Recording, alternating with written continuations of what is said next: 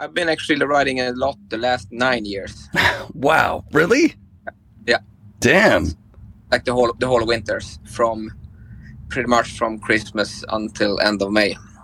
We've seen Ollies in Pinguland. Thank you very much for that. Yeah. That was amazing. Yeah. And you've been riding with Abe a bunch more this year. Should we expect another movie? Yeah, we have actually a new project, and it kind of, since I've been riding with Abe, I've been like filming a lot more. You know, before then I was riding a lot, but I never was filming. I was just, riding with my friends. So that's why the last kind of like 2 years, 2-3 seasons, I've been like doing some filming. And we have a new project, and this is like a multi-year project, and it's not only filmed up in Pinguland in Riksgränsen, and we're gonna have trips a little bit everywhere. We want to be Japan, Europe, North America before we finish the project. It's a really fun time to be a pro snowboarder from the 90s and 2000s, right? Yeah, no pressure. What boards are you riding? It looks like sometimes you're riding your older boards, yeah? Yeah, but it's I have one graphic that's kind of like the old graphic, but I'm riding a Lion snowboard since we started, like, what can it be, like 24 years ago, 99. And are you still making Lion snowboards? Yeah, still been making, and especially in Japan, we still sell quite a lot of boards, and I ride them all the time when I do like park riding or freestyle, but we never really built any free riding board until this year. We have something this year, but so that's why the last 9 years I also been riding a Yentem stick. Oh, right. So whenever I'm riding powder and free riding, I have a couple of different Yentem sticks that I've been riding. So I switch between a Lion and Yentem stick. So I'm just out of I'm out of the loop here. It happens. You've been continuing with a Lion the whole way through. And It's just not the, trans world full page ad hype Lion that it was in 24 years ago. It's now you're like a personal project, you and a few other people, like a distributor in Japan, etc. Yeah, it's actually my partner in Japan. He kept it alive, and in the beginning, we tried to make like a real brand out of it, and we were in America and Europe and everywhere. And then in the end, it was only Japan that was like surviving and selling boards and doing it good. So thanks to Japan, we survived, and that's like our main market. That's awesome. But since we were not that big of a company, the hit, whatever we took together with all the other companies, wasn't fixable, because it was just, we had to restructure and focus on the few countries, example Japan, where we could sell boards. That's amazing. It's been good like that. I'm glad that you're still doing it. I'm sorry that I didn't know, but I mean, I haven't been to Japan yet, so. Yeah, actually, because that's why I'm in Japan almost every year, and still today I see Lion boards everywhere on the hills. And that's cool. Never see them kind of like in Europe that much. You see some in Sweden, because we sold a lot of Lion boards back in the days. Old Lion boards. But in Japan, you actually see like a lot of people riding Lion boards, and I'm super stoked. That's rad. Yeah, that's how I met Abe, because he was riding an Lion board, and I was like, wow, that fucking board is stiff as shit. And he was blasting. He's really good. Yeah. It was so cool to meet him at Mount Hood. He's got such a good energy, and he's still riding like a board from probably 2001, maybe? I think, 22-year-old board. And he's blasting. It's awesome. So some lucky winner is going to get these, and they're signed by you guys in person. Yeah. What was the day like that you signed those? First, it was kind of like a cool project to be part of, and the whole thing. And then when it came to like the prints, they were done. I was supposed somehow to meet up with him and sign them. And he kind of lives in the north in Tromsø, but then it came up that he was coming over to Oslo to see Terje and have Terje sign his prints. Yeah. And at the same time, it was like a NoFX concert. And he was like, yeah, maybe I can show up the same weekend. And I figured out, I take the bus over there, you know, a couple of hours from Gothenburg where I lived. And I stayed at Terry's place from like Friday to Sunday. And we actually assigned those prints, and we had, you know, great time, like good reunion. Because, you know, 30 years ago, actually, I watched the NoFX concert in Oslo. No. And this is before nobody knew who NoFX was. Maybe I heard them like in the first skateboard movie, like the kind of something like Roadkill. Yeah, they were in Roadkill. Like, early stuff. That was kind of like the first, you know, 1993 when I kind of knew about them a little bit.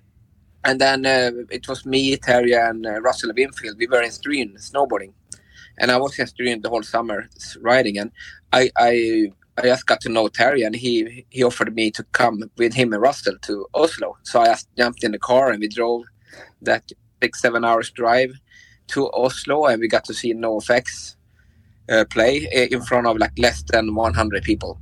Wow.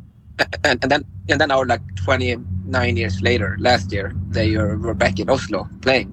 So that was like a good timing for me to meet up with Terry and have this to watch NoFX again. That's amazing.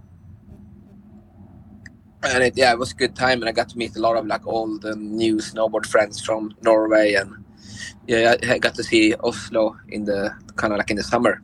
That's rad. Yeah. So you and Terry, do you stay in contact, or is this just, you know, hey, this project just makes sense, we'll bump back into each other?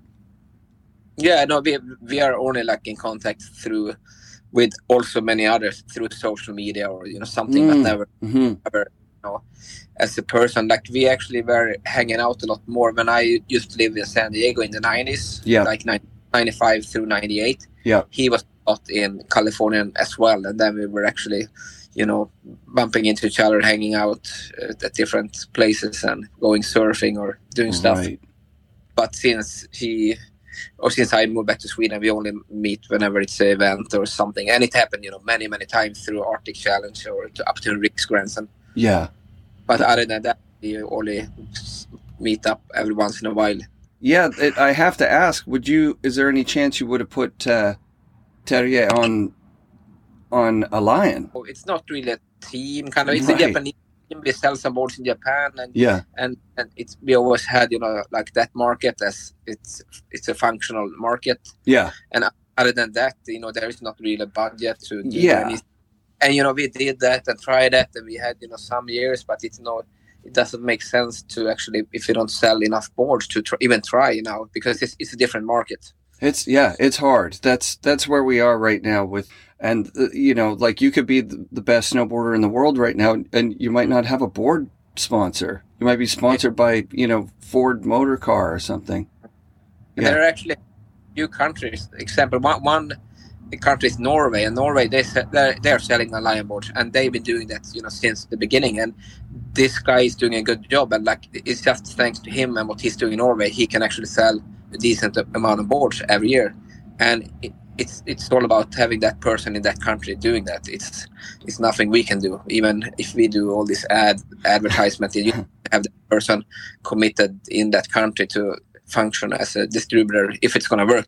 Like these days, at least in Europe, it's so many different small countries. Yeah, it's nuts now. You know, I guess America, whatever, all over there too. You need to have the right people. What we're watching in America is that these companies are getting bought by bigger companies that are getting bought by bigger companies that are eventually being sold to Jamie Salter. I think that's what ends up happening at the end of all of this stuff. It's like, you know, Nidecker's buying up a bunch of great companies, and then probably at some point Jamie Salter will buy Nidecker. And I'm not saying that in a positive way. I'm saying that's the weird thing that is happening with capitalism, is that you have to be so big that you can afford to run these. I don't know it. I don't understand it. It doesn't make sense to me. In the day when a Lion was in the magazines and you had the killer team and a distributor in Canada, distributor in the States, the game was completely different. and everybody was racing after a core audience that was buying pro model boards. It's different now. Yeah. Yeah, people go to the mall to buy their boards up, maybe. Or no, they don't. They buy them online.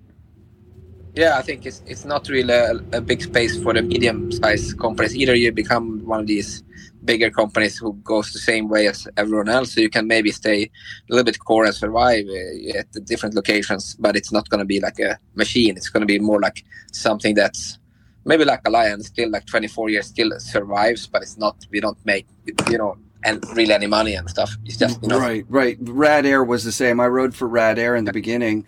Harry Guns, Paul Gruber, absolute legends of Austria. And,